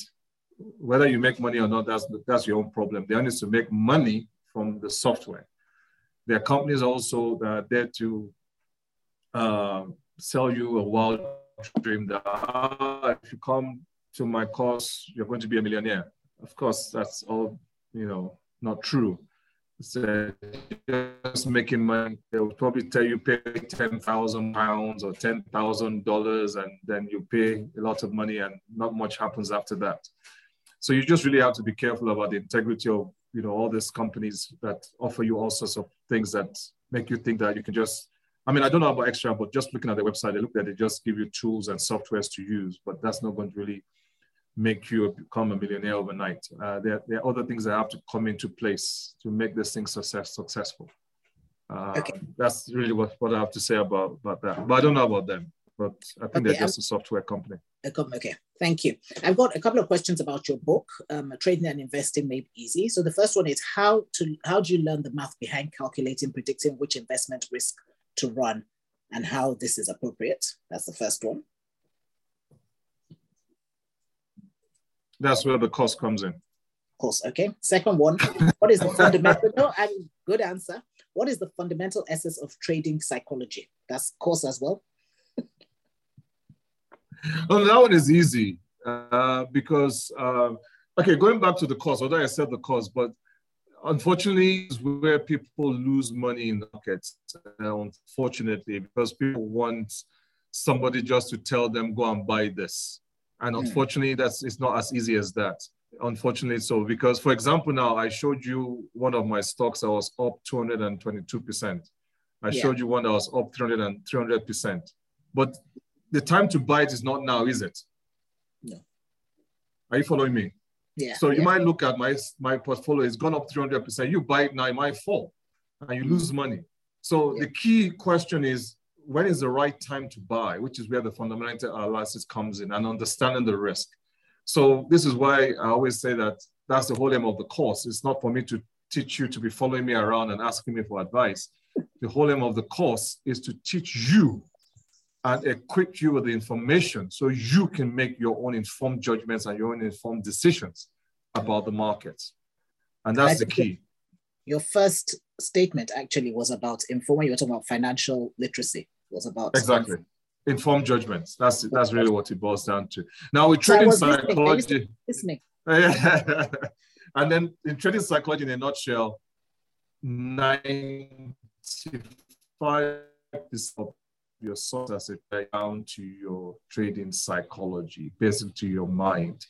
So 95% of your success, 95% of your success as a trader is down to your mind, not to your software, not to your robot, not to your bot, not to your technical analysis, not to your indicators.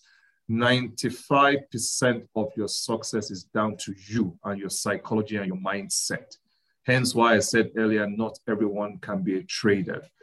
And there's no robot or software out there that can replace your mind, unfortunately. And that's what they won't tell you when they're selling you these robots and software. Okay, fantastic. I think we've answered this. Is there a minimum amount of money I need to start with if I use HL, and how do I pay them for their services? Do I pay them up front, or do they get paid from the investments they make from me? Oh, very good question. Okay, number one, we said earlier is £25 a month if you want to do the index fund. That's the minimum per month. Yes, you're right. They don't, there's no upfront fee. So if you open the account, it's free. It's free to open an account. So if you open an account today and you never put a penny in and you never invest, they won't take a penny from you. Okay. Once you start to invest, it depends on the investment. So for example, if you invest in an index fund, they will charge you like 0.05% a year with their fees. It's very cheap, basically. It's very cheap. Now, if you want to buy stocks and shares, they will charge you, I think, a flat fee of £14. I think it's about £14 per transaction. So £14 to buy, £14 to sell, regardless. So if you're buying £1 million worth of shares, it's £14. If you're buying £2 worth of shares, it's £14. And again, that's where they can vary with brokers. Some brokers might charge you £2. Some brokers might charge you £1. So this is where the research to find out the fees coming. But in terms of the funds are within, they charge you an annual fee from the fund. Okay, fantastic. What are your thoughts on cryptocurrencies? It's a big one. Cryptocurrencies is, I look at cryptocurrencies like trading. It's like, I always classify it under the arm of trading. So if you understand trading, if you understand the high risk involved in trading, you understand that you could possibly lose money. I think that's usually the biggest problem. Most people go into these things wanting guarantee they're going to make money. That's usually always the problem. They don't want to understand the risk involved and accept the risk involved. They just want to say, okay, if I go into XYZ, I'm guaranteed to make money. There are no guarantees in life. The only guarantee is that if you do nothing with inflation, you're going to be in trouble. That's the only guarantee. But with all these things, that's why it took some time to explain risk. There is some risk involved. And that's also why I quickly showed you my portfolio. You can see some of my stocks, I'm actually losing money, but I'm making more than I'm losing. Yeah. So there's some risk involved, and you need to understand the risk. You need to understand how to manage it, whether you're doing cryptocurrencies, cryptos, Forex, stocks and shares, is understanding that risk. So yeah, I think cryptocurrencies are good, but do you understand the risk? Okay. Any suggestions on investment platforms for children? Again, all that junior, like I told you, like the junior ISA is something that is provided by the government. It's an investment vehicle, but it can be provided by any broker. So it's not only Hargreaves Lansdown that provides junior ISA. Any other brokers provide junior ISA. And like I said, the junior ISA, anyone from the age of 0 to 18 can open it. So yeah, basically any child can open a brokerage account using a junior ISA with any broker. Fantastic. You said to invest in country wealths. How do we do this? Index funds. Index funds. Okay. No, okay. Let me expand it just a slight bit because I know we're running out of time. And so what I said is that okay, yeah. Because what I said is that long-term investing is you benefiting from a country creating wealth and growing the economy. So once you identify a country you think is going to create wealth and grow the economy over the next 5 to 10 years, we're talking long-term, over the next 5 to 10 years, then you want to invest in that country so you can benefit. Now, the way you benefit physically, cash-wise and money-wise is by plugging into the stock market of that country. And like I said during the presentation, there are 3 ways you can plug into the stock market of that country: by buying stocks and shares, mutual funds. But like I said, the easiest way is just buying an index fund that just tracks the whole stock market of that country. Okay, thank you. Please explain that there might be tax implications from all of this. Yeah, so for example, now if you just open, let me go back to Hargreaves Lansdown. And this is why I like their website, because there's just free information there. Now, you should see here, they say our services. They have this ISA accounts, SIP, but they also have what we call a share dealing or fund and share account. Now, with these accounts, they have no tax benefits. So if you open a share dealing account or a fund and share account, you have 0 tax benefit. Any money you make, you'll be taxed on it. But the other advantage too is that you can also offset your losses on your self-employed tax. So this share dealing and fund and share account, the government will look at it as another income and they will tax you accordingly. Now, if you then use this ISA or the SIP, then you now have tax advantages where you're not going to be taxed at all through the ISA or the SIP where you have tax benefits. So that's just the only difference. Fantastic. How do we identify unnecessary risks when trading? You need to know what you do first. I mean, that's a whole course on itself. Because like I said, let me summarize trading. Trading is about applying what I call the 3 M's. If you apply the 3 M's to every trade you place, I think I've seen some people who are online who have been on my trading course, so they will know what I mean. Now, if you apply the 3 M's, you will make money as a trader. But the key is whether you apply the 3 M's. And the 3 M's are the mind, which is trading psychology, which is the biggest one, 95% of your success. The second one is you need to have money management, very good money management, and you have to have a method.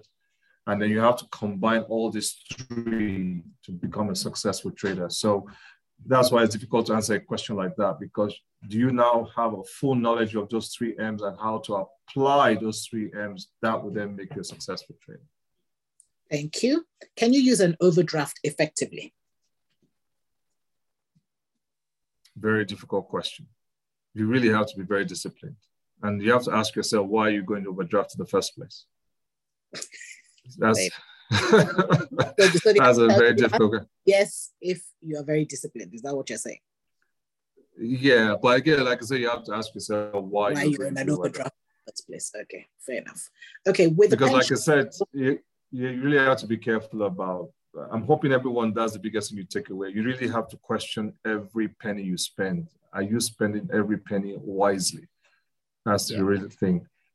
And you'll find that, I mean, again, that's why I gave you my history of bankruptcy. I've been there before. I was silly with money, eating out all the time, going on expensive holidays and buying this and buying that. So I've been there. When I became bankrupt and I was broke and I had nothing, I will question before I spend anything of one pound. It has to be of value to me. It has to make sense. Okay. With pensions, have heard that you will need to invest it to make it last. What advice can you give on where to invest so you don't lose your money that you need to live later in life? Actually, that's a very good question. And again, that's the whole essence of this session we're having today.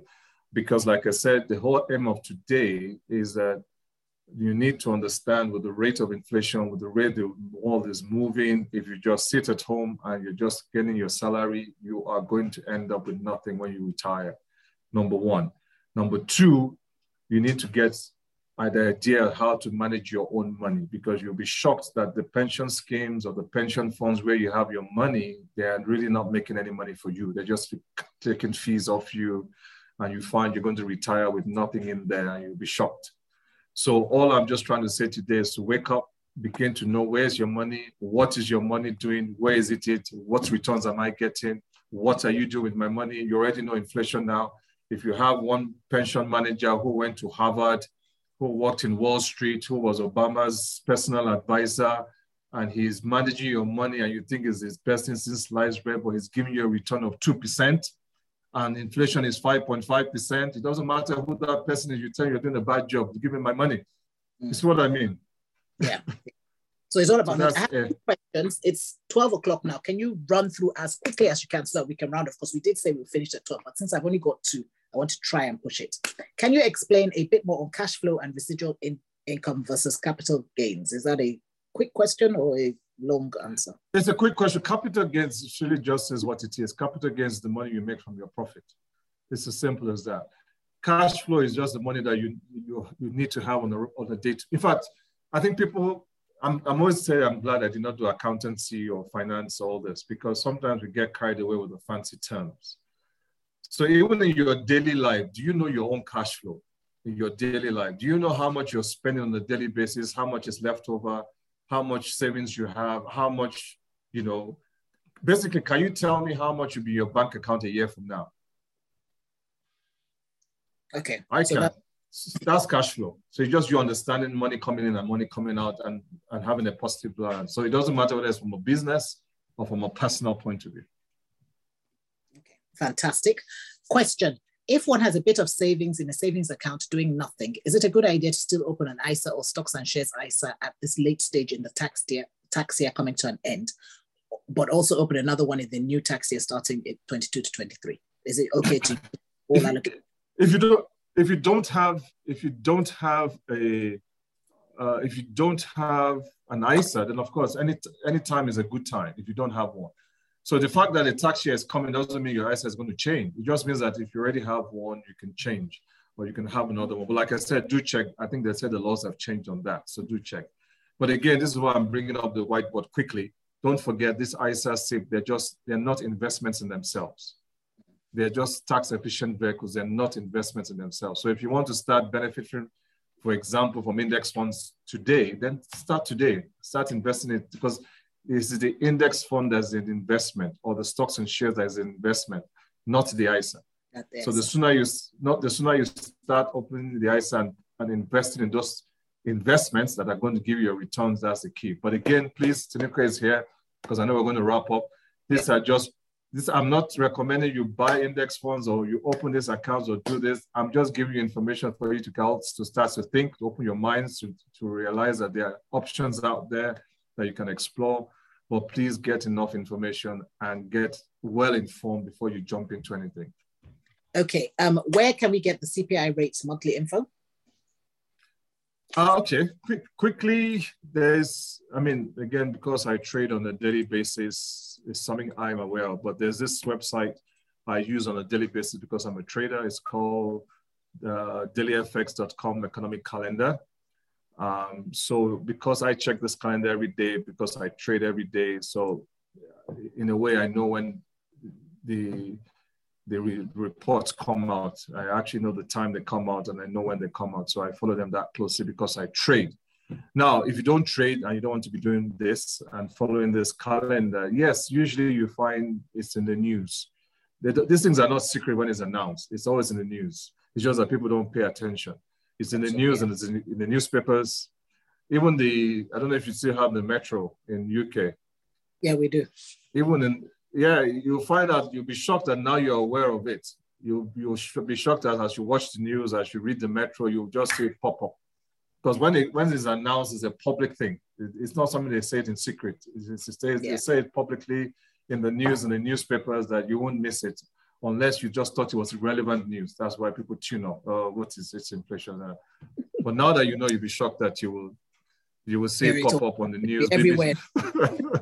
Yeah. Okay, I think we're going to have to round up because we've already overrun by 4 minutes, which is really not good. Just a few things. When is your next course starting? No, it's digitized, so you can just log in anytime and join. Yeah, so that's actually why it was digitized, so that you can log in anytime. And usually you can look at the details there anyway. But once you sign up for the course, you become a member of an online community where you can then, apart from doing the digital course, you can also have live sessions with me once a month and also ask me questions via the platform. It's an online platform you can access via an app or your laptop or your web browser. Can you put the slide on with all your details? Because a lot of people want to know how to contact you. So if you can put that up there. The name of your podcast, please. That has come up a couple of times. What's the name of your podcast and where can we access it? Yeah, although don't forget, you're all going to get this handout, number one. So you're all going to get the slides. So that all this will be on the slides. And the podcast, yes, it's on Apple Podcasts and Google Podcasts. It's called Trading and Investment Dr. Forex. So you're Dr. Yes. That said goat herder, so I was not aware. Okay. that was before the goats. Before the goats, okay. And the book, don't buy the book because I'm trying to update the book, so it's a bit outdated. So don't buy the book. Oh, okay. Did you hear that? Don't buy the book yet because it's a bit outdated. He's going to update it, and when he does, then you need to buy the book. Okay. Yeah. Thank you so much. Thank you so much, Dr. Banjoko. It has been absolutely brilliant. It's been eye-opening. If you have any questions or you need any further information, please do send an email to kingdomtreasurers@jesushouse.org.uk. And please follow Dr. Banjoko on social media so that you can keep up with him. If you want to do the course, please do it. I mean, I'm sure you can see that we've just got a taste of what we need to know. It's a very good starting point, but if we want to take this further, and being that inflation rates and I can't even think of what you said, but anyway, I think we probably should. So just to say a very big thank you. Thank you for joining us this Saturday morning. I hope that you have learned something and that you will act on what you have learned. Thank you so much, Dr. Banjoko. Kingdom Treasurers, thank you so much. Bless you all and have a fantastic weekend. Have a good weekend, everyone, and God bless.